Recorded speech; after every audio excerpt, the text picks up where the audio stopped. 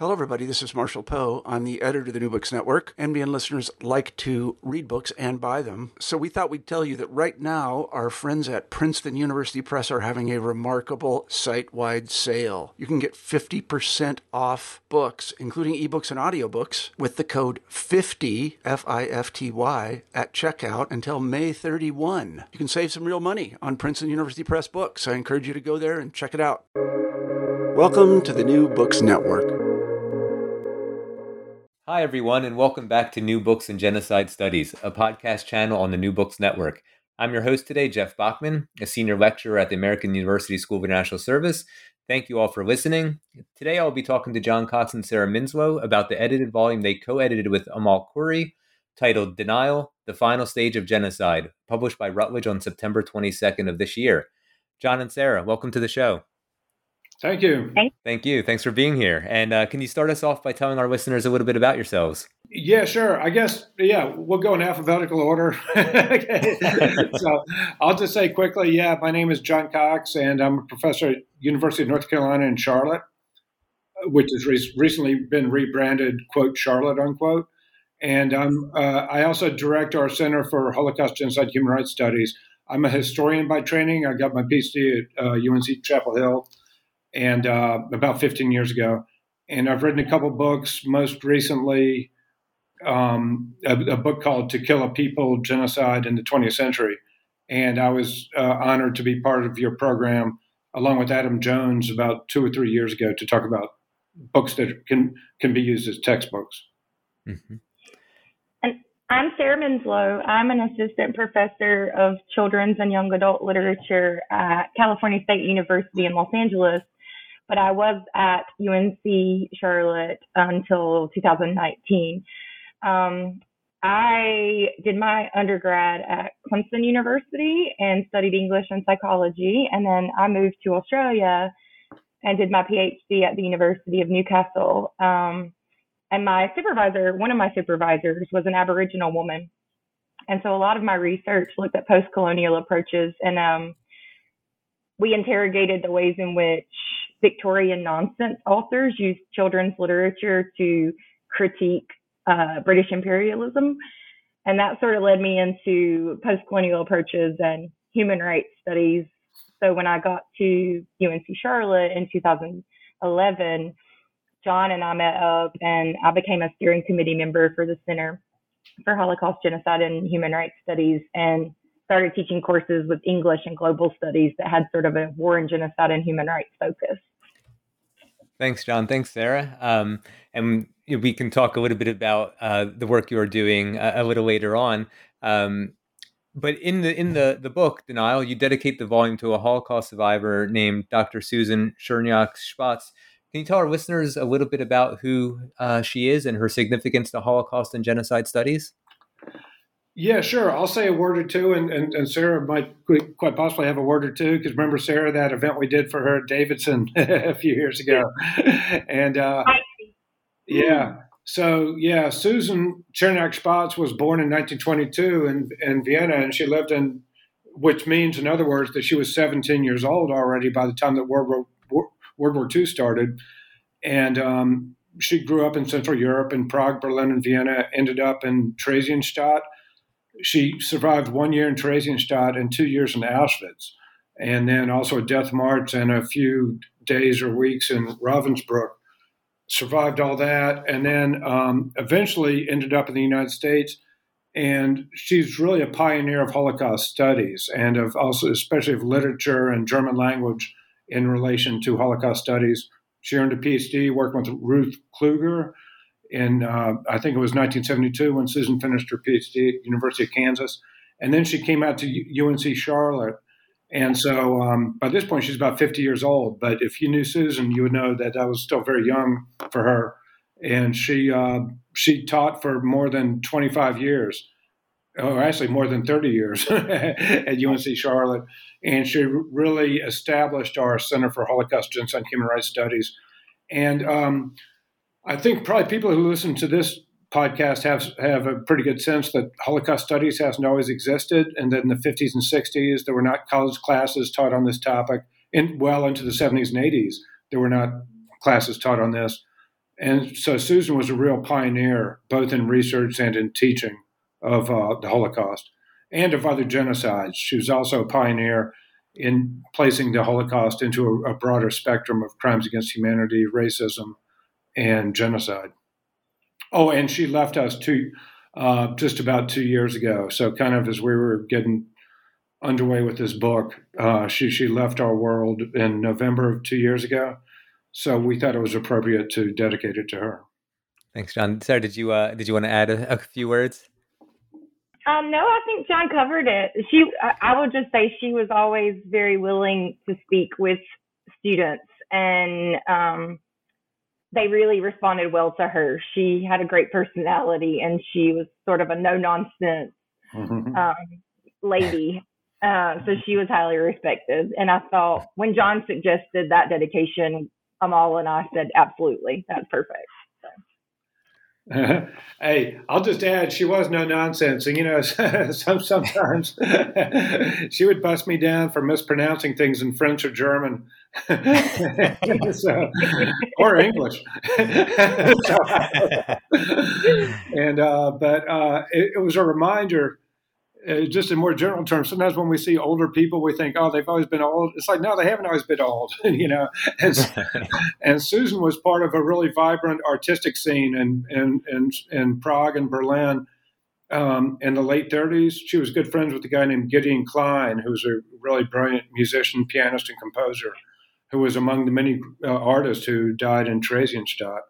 So anyway, that's just something else to keep in mind. I mean, unfortunately, we're losing survivors of the Holocaust every day and survivors of other genocides too every day.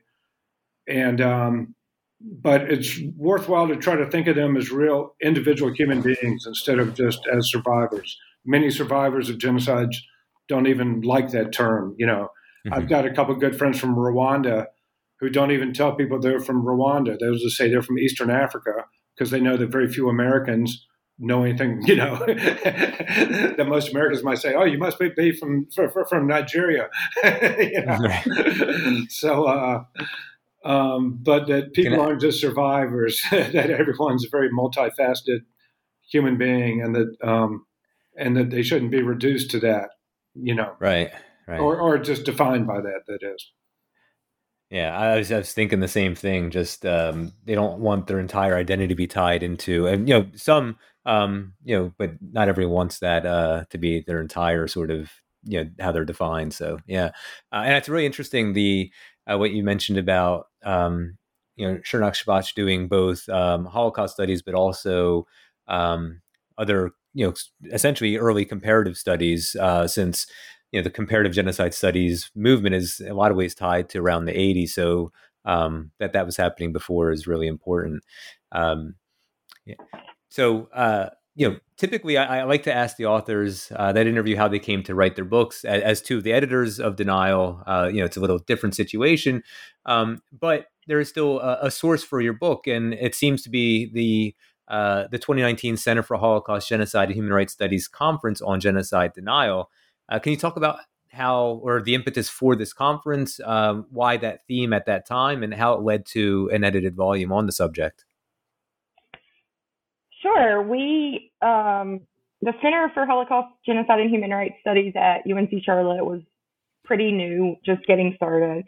And there were some small grants available through the Chancellor's office to address diversity initiatives. And so we decided it was a good opportunity for us to try to do something. So along with our colleagues, Ella and Emic, we applied for the grant and got it. And so we were able to host this international conference on genocide denial. And we all came up with the theme because, well, it was something we had noticed in our work in genocide studies, that there was a gap on research and writing. And we had also really noticed it was during Trump's administration, and we had genuine concerns about the different forms of denial, including things like fake news and outright big lies. And of course, the relationship with Turkey and their unwillingness to acknowledge the Armenian genocide. And so we felt like the timing was right. And we put out a call and we got overwhelming response, which was awesome, from a lot of international scholars. And some of them weren't even able to come. We had to deal with, especially a lot of scholars from Nigeria, their visas were denied. And John spent a lot of time trying to negotiate that, but it was frustrating. But we did have a really great conference. And at the conference, we put out a call for submissions for the volume. And again, we probably got 3 times more than we could fit into the book. So trying to work through that, and we created sort of some guidelines and a rubric for what we wanted to include. But that's sort of how it all came together initially. Yeah, thanks. Yeah, exactly. And then also, and this was our first big conference. We're going to try to organize another big conference for sometime next year, based around the themes that were raised by the pamphlet called well, it's not really a pamphlet, it's a book really called We Charge Genocide that was produced 70 years ago by William Patterson, and people like Du Bois and Paul Robeson were involved in that. But also we had detected, Sarah and I and other people on the steering committee of our Holocaust and Genocide Study Center. We should be able to just say Genocide Study Center, actually. But anyway, in our Genocide and Human Rights Study Center, that there was really a dearth of research and writing about genocide denial. There's plenty of writing about Holocaust denial and of our Armenian genocide denial, but not much at all, really, frankly, about a more comparative analysis or looking into other regions, other episodes that have been systematically denied. So, so we were really delighted to get the response that we did, and which I think turned into a book that definitely goes very far beyond those 2 most well-known examples of denial. It certainly does. And one thing I just wanted to ask you, and then we can get into just a question about the what was included. But were some of the papers that did not end up getting included, did they focus on the law? Because that was something, I'm doing a little bit of research on genocide denial myself right now. And a lot of the stuff that I'm reading specifically about genocide denial takes a very legalistic approach. And, the essays in your book do not. And so I was curious if, and I appreciate that. Were some of the papers more focused on the law and you didn't want the edited volume to be about laws against or denial and free speech and that whole debate? I would say yes. There were several papers presented at the conference that did address the legality of denial, but a lot of the discourse at the conference was about interrogating the very definition, like Lemkin's definition of genocide, and looking at how people are able to skirt around it or how it does leave gaps. And so while there was emphasis on, especially like Europe passing different laws about what can and cannot be said, and people actually being charged and tried for denial, and then international leaders who are vocal about denial of particular genocides, there were papers on those. And there weren't many of those that actually submitted for submission in a volume. I remember reaching out to one person in particular and saying, you gave a really good overview of the laws that have passed in recent years pertaining to genocide denial. Would you be interested in sort of including that in our volume? And he didn't want to, which was fine. But then we had a conversation, and partly we wanted to leave it open to interpretation, and partly we wanted to purposefully look at other forms of denial and their larger implications. And when you restrict it to legality, you're missing chunks of things that hadn't really been explored before. Yeah, exactly. And I think in general, our approach with the conference and then with the subsequent book was to not be tied down by the more narrow and legalistic interpretations of the 1948 UN definition of genocide. And so as we didn't want to be tied down by that, such as, for example, overly narrow interpretations of the concept of intent And also, of course, there's obviously the big problem in the 1948 definition about there are 4 groups that are included, leaving out so many other groups and so on. So while we didn't want to be imprisoned by that 1948 UN definition, so therefore we also really wanted to stretch out, within reason, on how we dealt with the issues of denial. But also that just as with the definitions of genocide, there are very thin boundaries between a genocide and crimes against humanities, war crimes, atrocities, and so on. So just in a very parallel fashion, there's, we shouldn't make big distinctions between, for example, denial of U.S. crimes in Vietnam 45, 50 years ago and denial of the Holocaust, frankly. Because if you can just close your ears and your heart,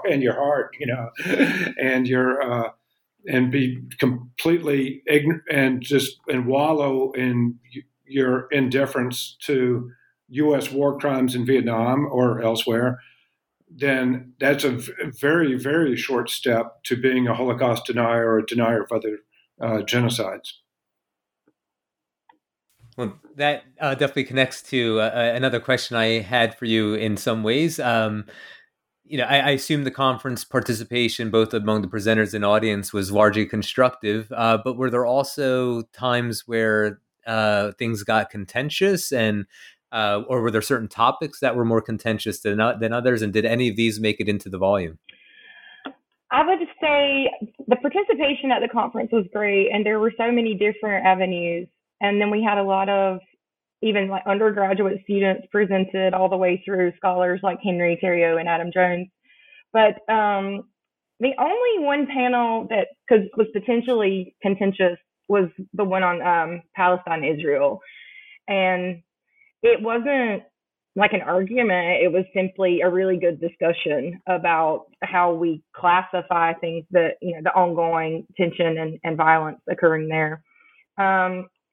There were some really passionate speakers, especially in relation to Bosnia and the outright denial. And as Hikmet talks about in his chapter, the triumphalism, the celebration of genocide of Bosniaks. So I would say they were more like passionate and led to really productive discussions rather than contentious. But then in terms of what made it into the volume, we really wanted to have people who were well-established scholars, and then we really wanted to provide space for emerging scholars as well. So there are authors in there who haven't really published broadly, who are in or just finishing their graduate programs, but who bring new insights and potentially future directions for where genocide studies is going. And that was really important to us.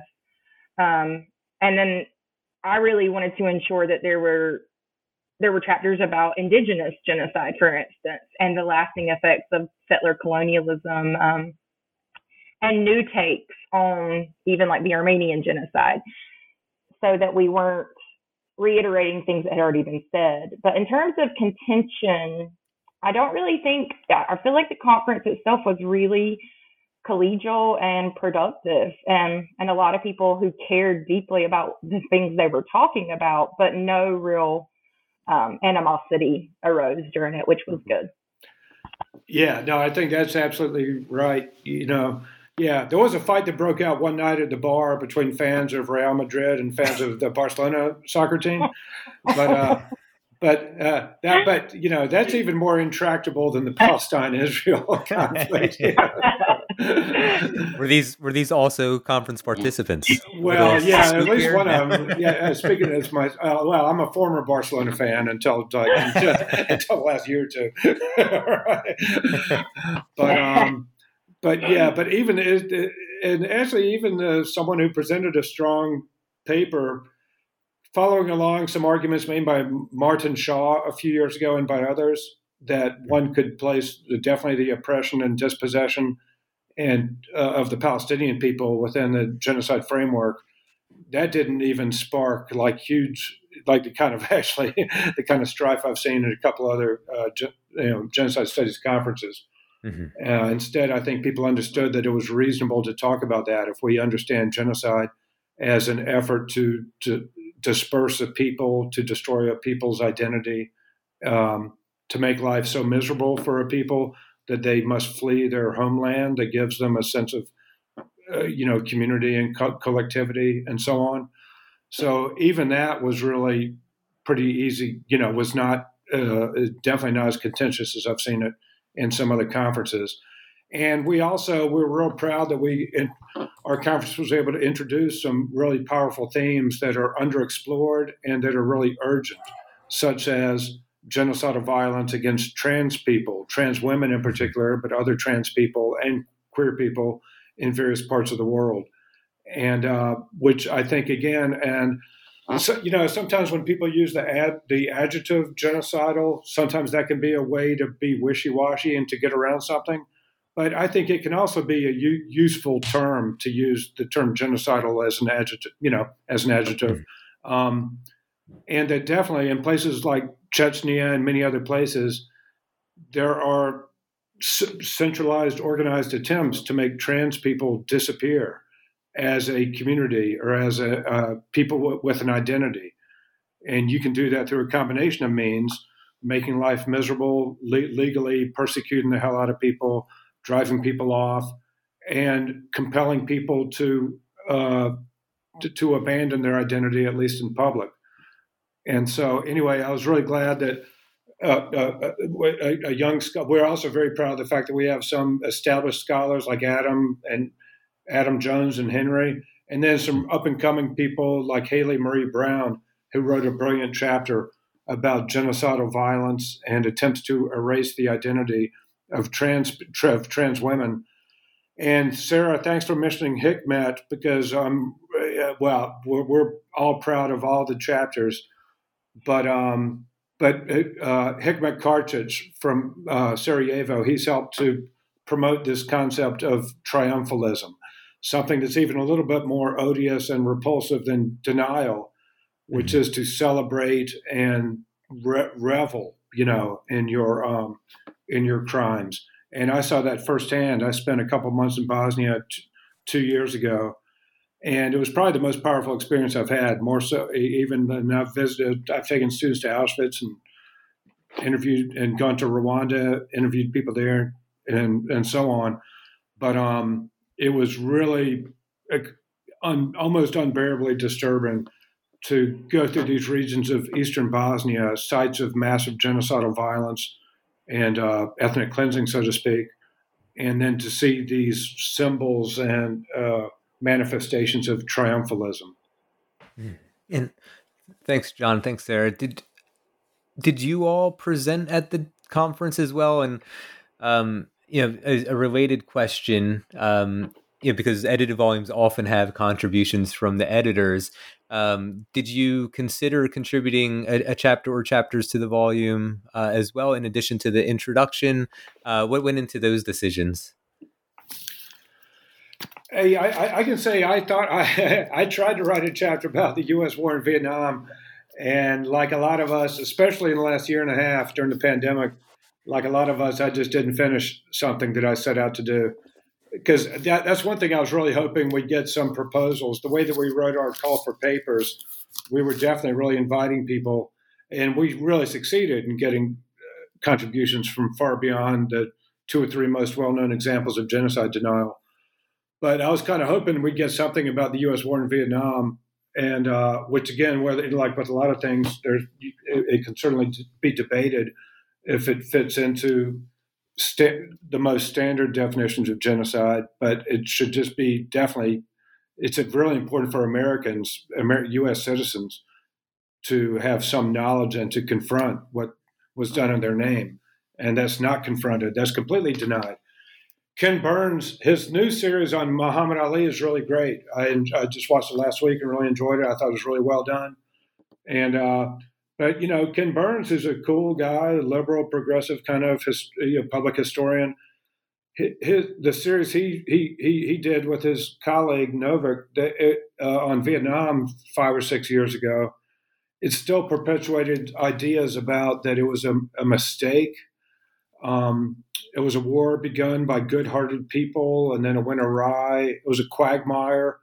The term quagmire implies that you're accidentally walking into quicksand, rather than bombing the hell out of a country, attacking a country, killing more than 10% of its population, destroying its land, et cetera, et cetera.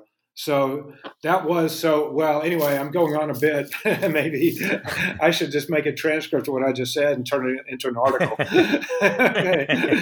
But that was one thing that we were going to contribute that didn't happen. So I'm trying to turn that into a journal article. Okay. And actually, if Dirk Moses is out there listening, I'd like to submit it. I'll submit it to the Journal of Genocide Research first of all. And I would say those of us on the team that planned the conference, we had such a large number of submissions that we didn't even feel inclined to present. But we didn't have to take up space. We left those spaces for other people. And personally, I was working on 2 other book chapters more closely related to children's literature at the time. And so I was very interested in editing the volume because I hadn't done that before, but I love editing. I'm an English major and I just love editing. So I learned a lot from that process too. So I don't think it ever really occurred to us to try to write chapters. And when John said he might write something on Vietnam, that was cool. But I think the book turned out exactly how it was supposed to. Yeah. I don't know why I even had to bring that up. Well, between your mentioning of, John, your paper now that you're working on Vietnam. It's going to be a book, actually. Okay. It'll be probably like a 3-volume book. Sarah, your love of editing and so on.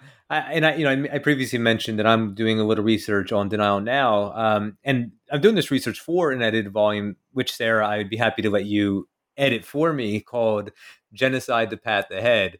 And I've asked contributors to answer some forward-looking questions about the concept of genocide and the forms genocide may take in the future.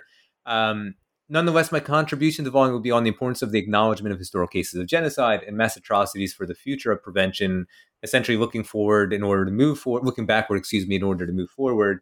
And John, you mentioned Dirk Moses. His new book on the problems of genocide is in some ways part of the framework that I'm seeking to use in terms of international criminal hierarchy by connecting it to denial through silence and omission.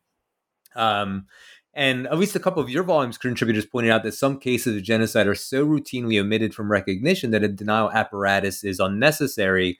And so do you have any thoughts on how this is possible? Who needs to participate in denial for this to be feasible? What responsibility, this is a bunch of questions, but what responsibility do citizens of states of denial have? And finally, related to Vietnam, of course, but other states as well that have histories that involve things like crimes committed in Vietnam. Do you think the populations of states that have these quote unquote founding myths are more susceptible to this sort of perpetual denialism? So, John, can I start on this one? Yeah, please. I was just going to answer yes to his last question. Yes. Short answer. Yeah. So I think a lot. I've been working a lot this year, and I work with teachers in the K-12 sector, and more states are passing laws requiring Holocaust and genocide education.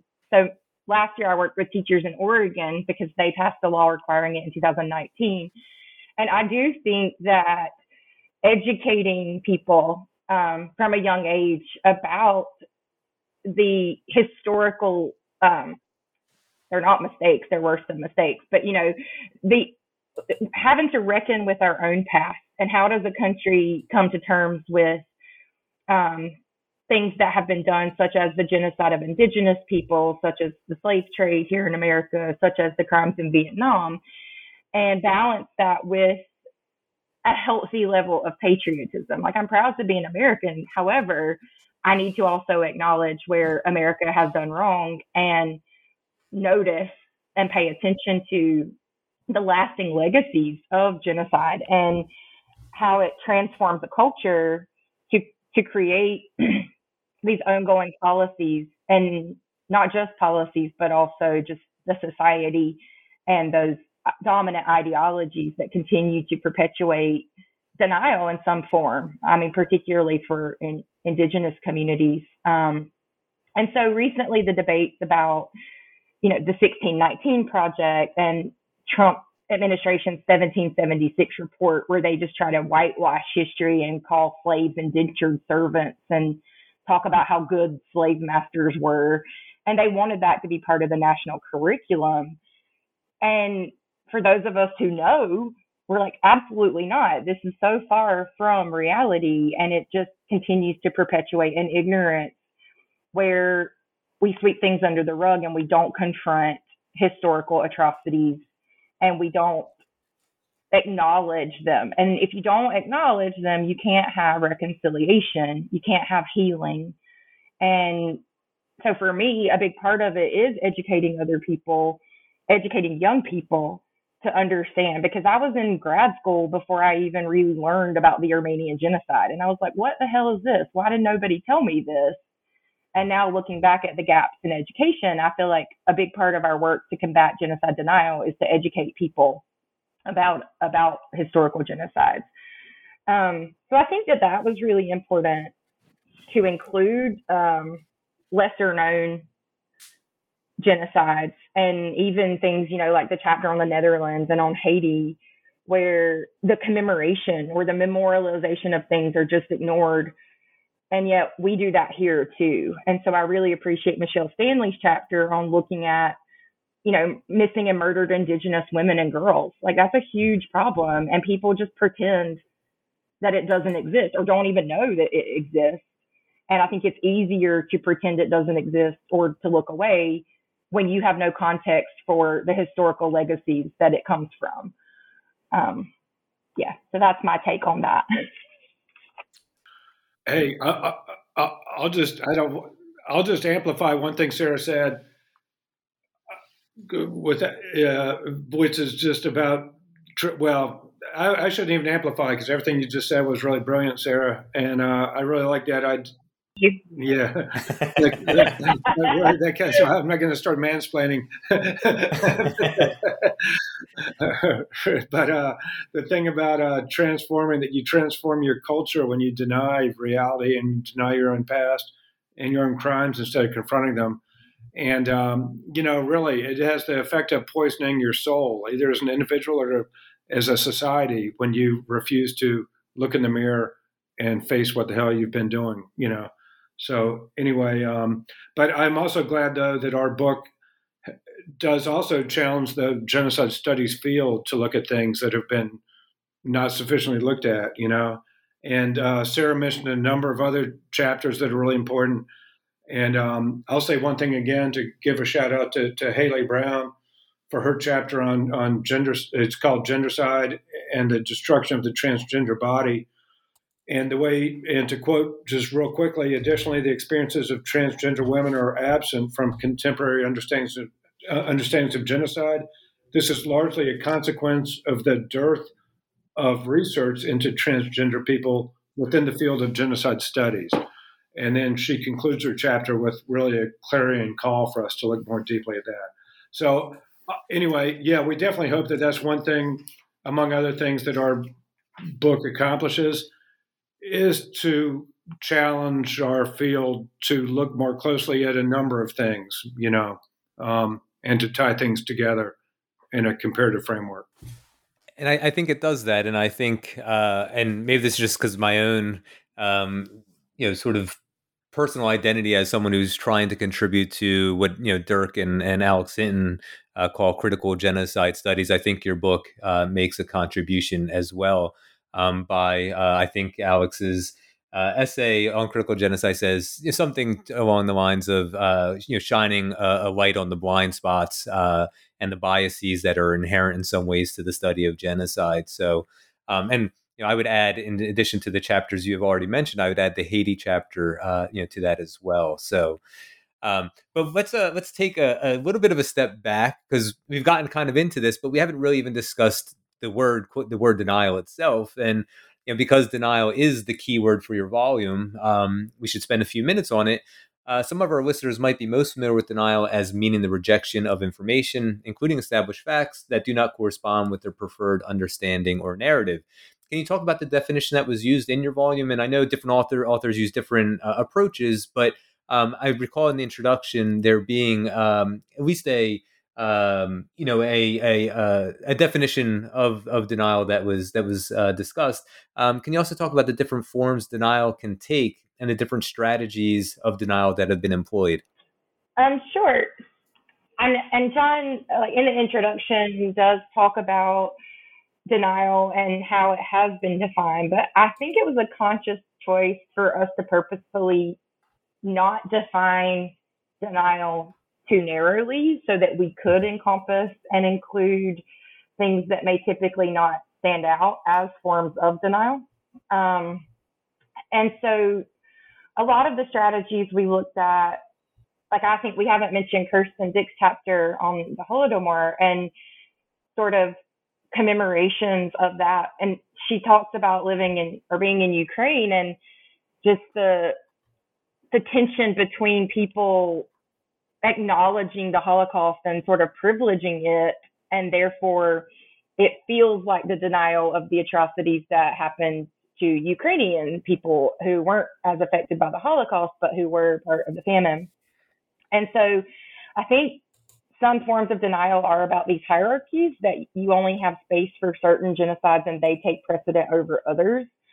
I think a lot of it is the problem with the narrow definition of genocide itself. And so why does it matter if we talk about genocide with a big G or a little g? And like John mentioned, using genocidal as an adjective, that it's a genocidal intent, or is also important because Dirk in his book talks about how, it's a crime of identity and about narrowing spaces and taking away spaces for people to exist. And so we see that across history and all of its different, everywhere. But I think not talking about certain atrocities, not teaching, like purposefully excluding them from curriculums, but also from public discourse and commemorations. The settler colonial policies that Michelle Stanley talks about, especially with the federal laws around tribal recognition, even how a tribe can't be federally recognized if they haven't resided on their land for 100 years without any breaks. But if they were pushed off of their land, then of course they haven't been there for, without any breaks. And so just these tiny things that contribute to ongoing denial that I wasn't aware of until we started working on this volume. And then obviously just outright denial. And then the triumph, like where there's actually these celebrations that John talked about, that Hikmet writes about, which is, really hard to even comprehend how people are just celebrating how much life they were able to take. So I think we saw denial in a lot of different forms pop up because we didn't have a rigid definition of it. And that also allowed us to include a lot of interdisciplinary chapters. So Tadayevsky's chapter, Margarita's chapter on, music as a way to combat denial. And then we have the chapter on Haiti, which is actually from a sociologic, anthropological, ethnographic study, which, doesn't always have the same weight as a historical study, but I think it adds something interesting to the volume. So we saw denial in a lot of different forms, and I think that was on purpose. Mm-hmm.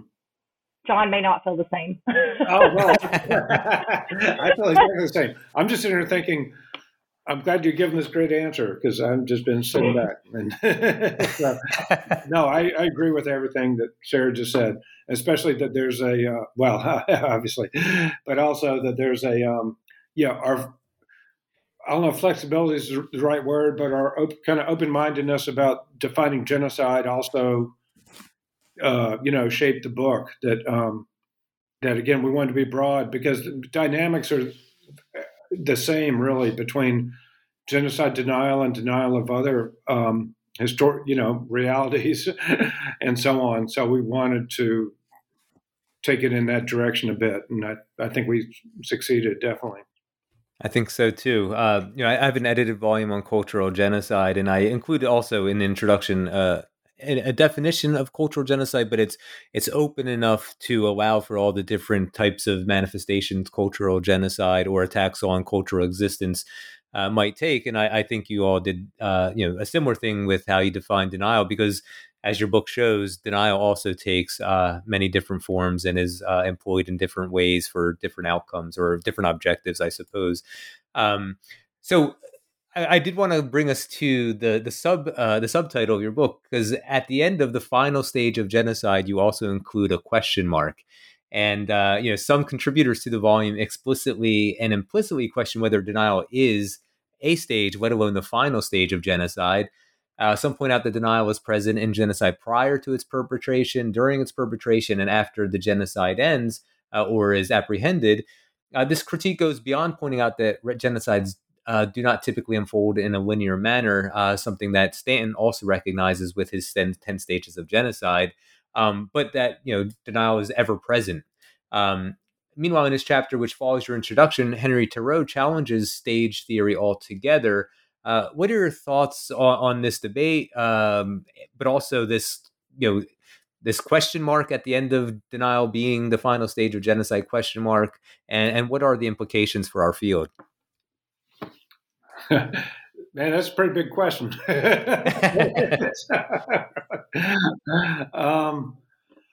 Well, I don't know if the implications have to be like earth shattering or anything, because I can't speak for Henry.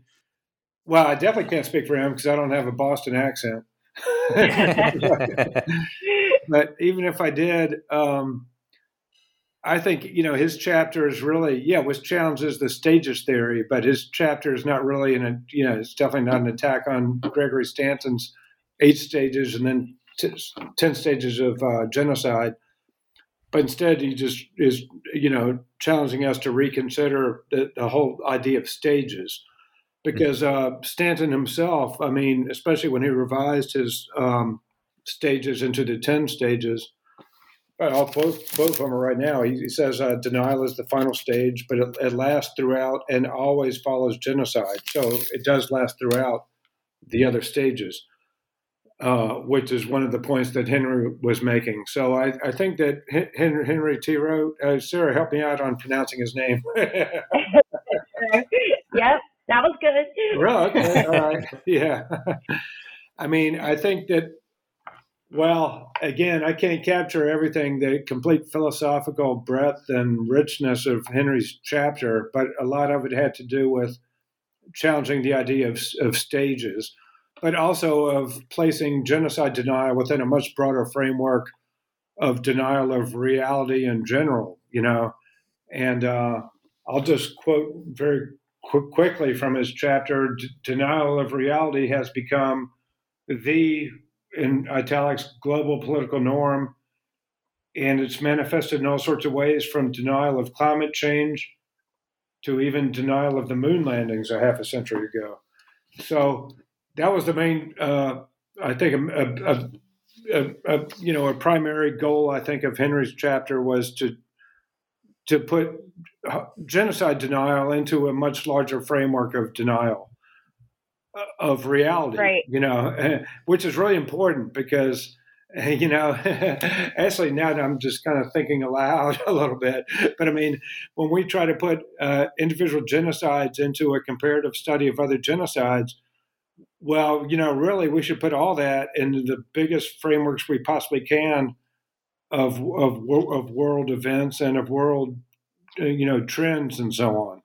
And so, really, genocide denial fits into it thrives upon much deeper trends. Jeffrey Herf, the historian of Nazi Germany, he's written about how, for example, Trump's lies about the election and so on, that it fits into a much broader trend of just undermining the truth and also turning people again, even and in this kind of right-wing populist fashion of inducing people to question the veracity of the so-called liberal elites. And if you think about it, even terms like liberal elites is an inversion of reality, because liberals are not elites, really. I mean, some are, but most of them aren't. I was going to say, speak for yourself, John. No, I'm kidding.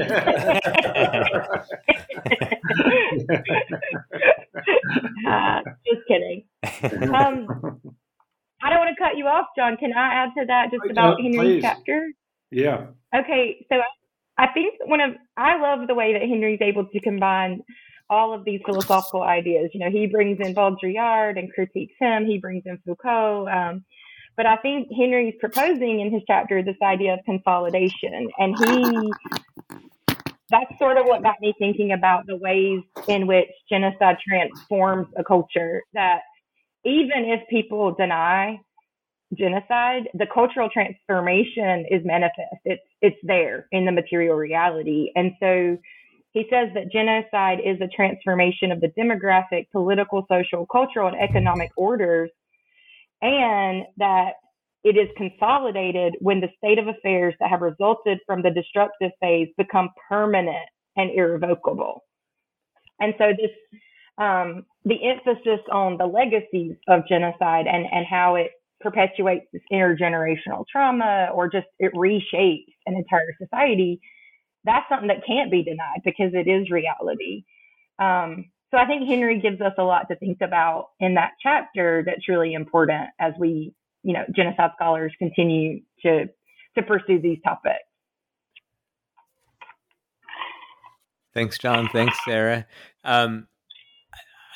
My next question, I don't want to draw you into a debate that you're not actively engaged in as the editors of the book, but I guess I was a little, when I asked the question about the contentiousness, I guess I'm a little surprised, and maybe it's just that I'm not, up on sort of the evolving understandings in our field, but Adam Jones, his paper, I assume, and then of course the chapter is on crimes committed by the RPF in Rwanda and in Eastern Congo, and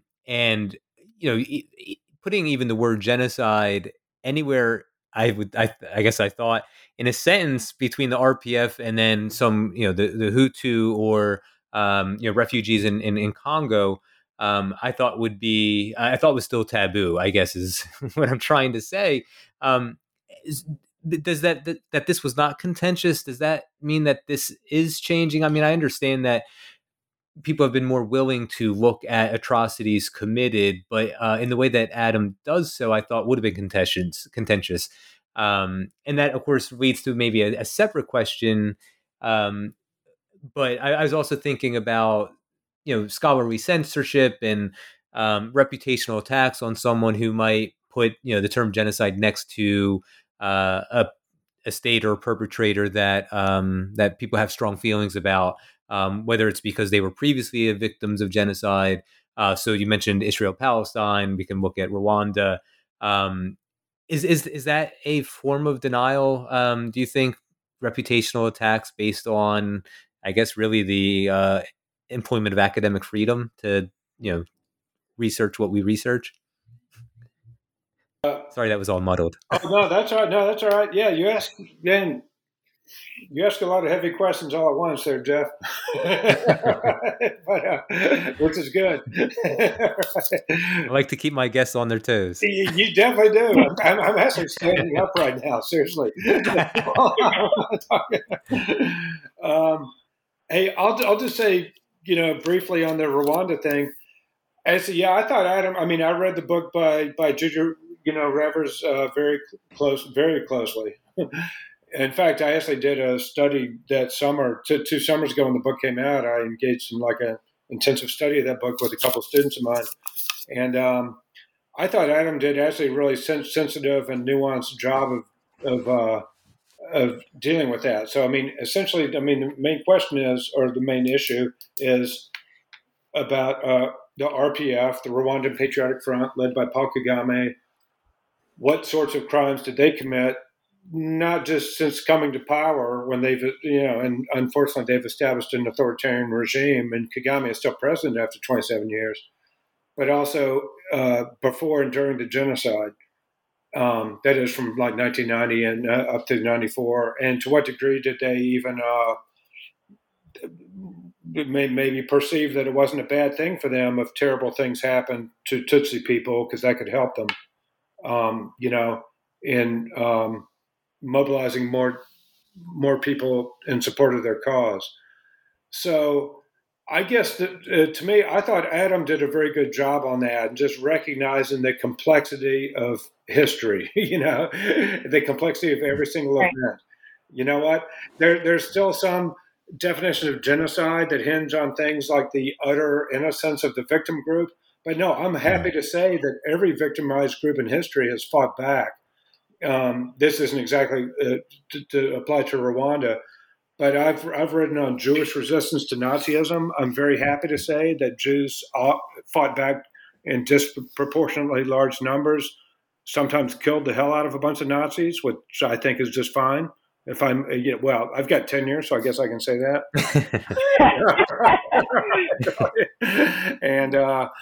And so on. And so, in other words, I mean, history is a great big mess, and there's no problem in acknowledging that.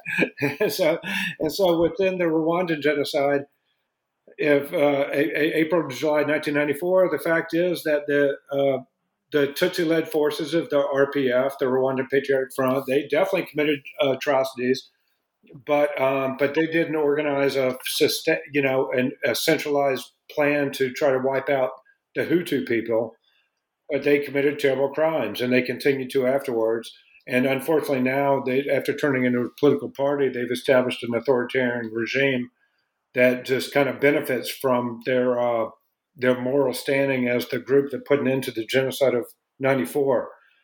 But you know what? That's one of the things that also kind of was an important factor in our book.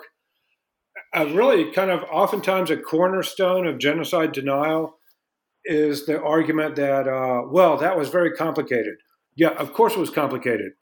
And so that's what I've heard when I write about Bosnia in the last couple of years. When I write and speak about Bosnia, I will often hear, well, that was so complicated, there were atrocities on all sides. I'm like, of course there were atrocities on all sides, but there was a hell of a lot more atrocities on one side.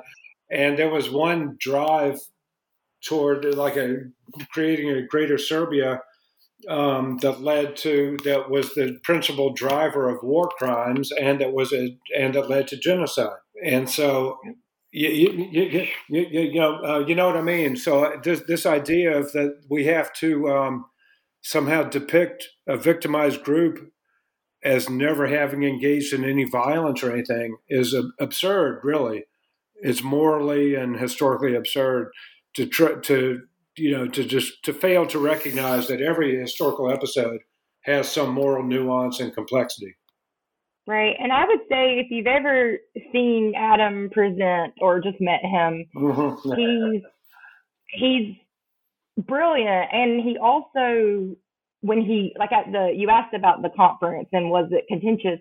And I would say no, but simply because of the way in which he makes his argument. And a lot of it is him trying to unpack this messiness of history that John talked about and really raising questions. And he does that in his chapter. And he, on page 152 has this beautiful thing where, is Rever's use of genocide term appropriate for the RPF's role in Rwanda before, during, and following the 1994 genocide of Tutsis?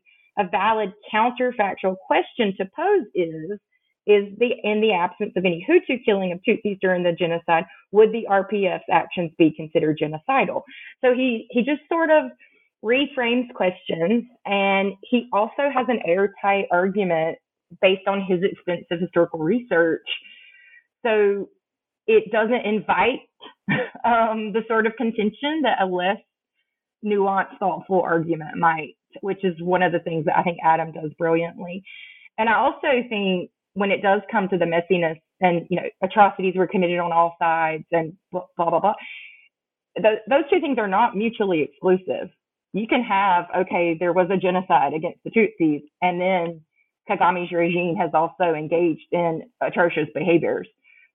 It doesn't negate one or the other. And so it doesn't equate them either, right? Right. Yeah. So I think it's an interesting chapter and a good debate that's going on in genocide studies right now. Yeah. Thank you both. I'll just quickly note, people who, if they look at my page on New Books Network, they'll see, I did interview Judy Reaver about her book, and I don't know if either of you have any thoughts on what I'm about to say, but I did not take from it that Judy is a genocide denier. In fact, it comes in the book that she explicitly recognizes the genocide, and I asked her that question during the interview.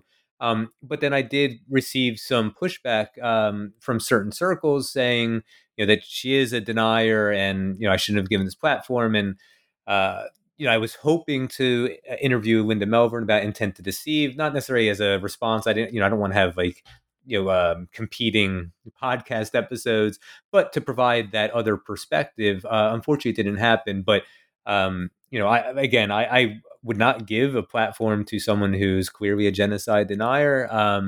And so, when I read Adam's chapter, it made me feel a little bit better about that because, not to make it about me, but just that I wasn't the only one who didn't see that. Do you have any thoughts on that? Hey, man. Hey, Jeff, I'll just say, if anyone just really reads that book and looks at the footnotes and everything else, it cannot be just dismissed. I mean, it really can be.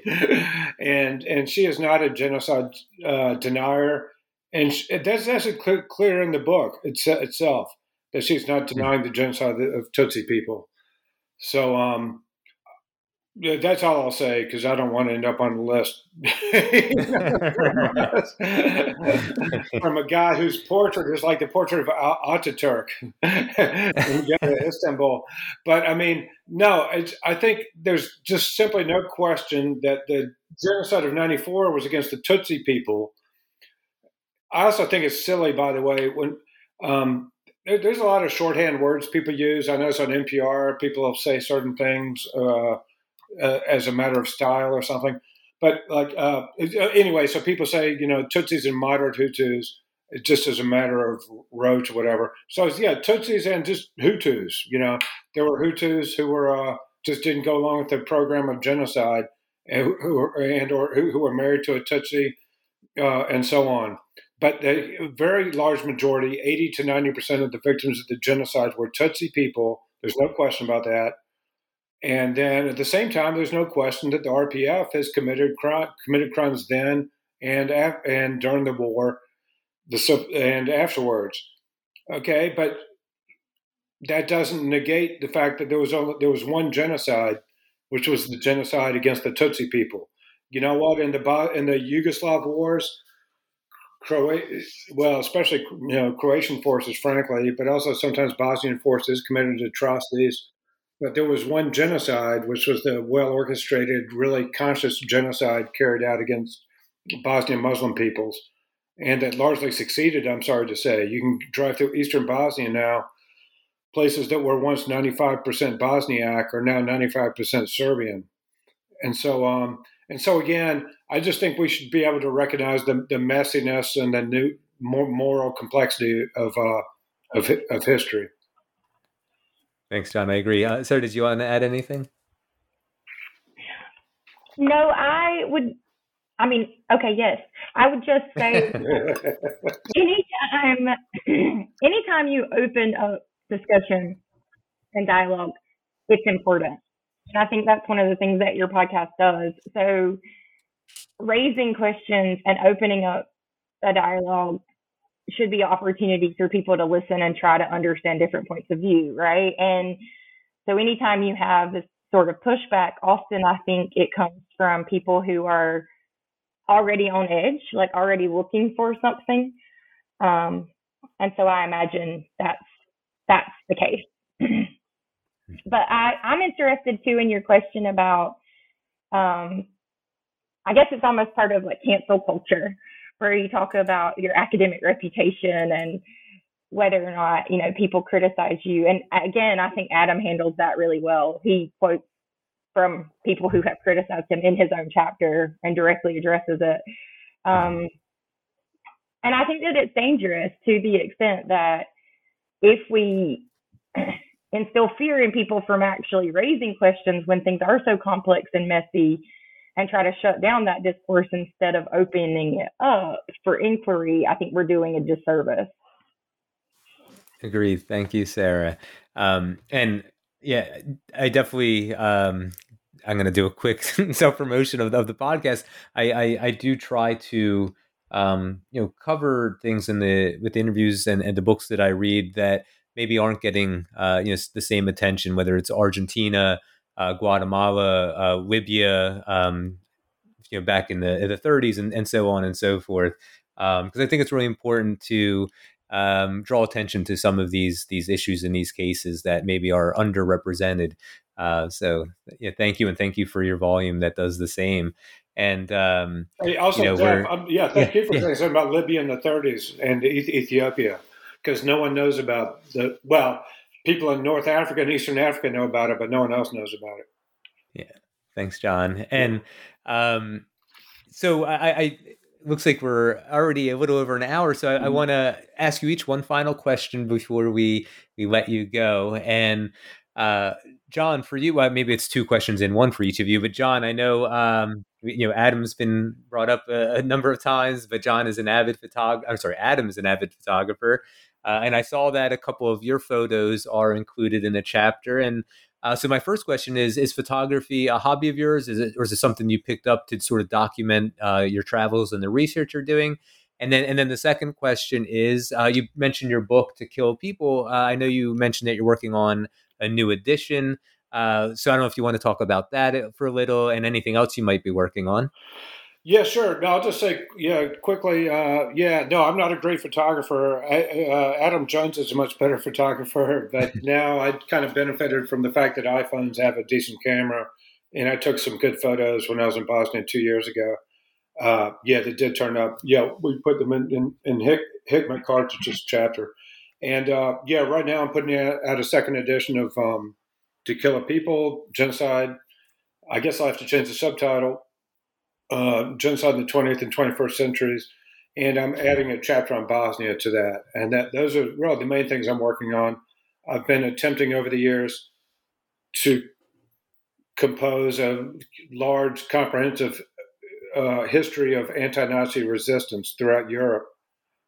But that's a big project. But that's something I'm working on. I'm going to publish it on the day that I retire, maybe. Thanks, John.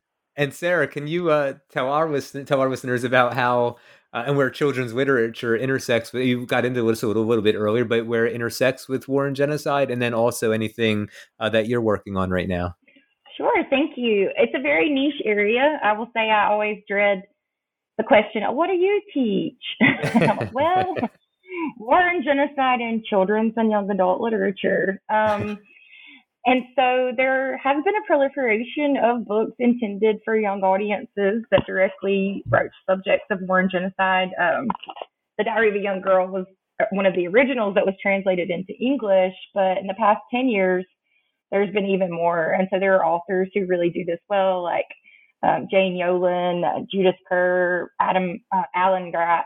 And so a lot of the work that I do is looking at, it's not a debate about whether or not this literature should exist, but since it does exist, what are the criteria that we use to evaluate it? What are some of the things that we should definitely be looking for, such as historical accuracy? And then, but also, how do authors and illustrators balance the educational component with the need to sort of distance young readers from all of the associated graphic violence or trauma that comes with these narratives?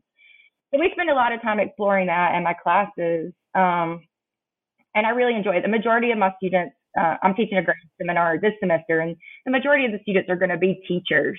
And so really helping them think through how to broach these materials and how to teach them in a classroom with young people, and which ones are effective and which ones are slightly problematic for whatever reason. So right now I'm working on a book on war and genocide in children's and young adult literature that's targeting like how to integrate it into the K through 12 sector. I'm hoping that will be out next year. But I really enjoy working with teachers and helping them see the practical applications of how to use these books in the classroom. So yeah, that's my big project at the moment. This all sounds great and such important work. Thank you to both of you for all you do and for joining me today. I really appreciate this, and and take care. I'm sure we'll be in touch. I'm sure we could keep going if we wanted to, but thanks again to both of you, and take care. Yeah. Thank you so much. Thank you, Jeff.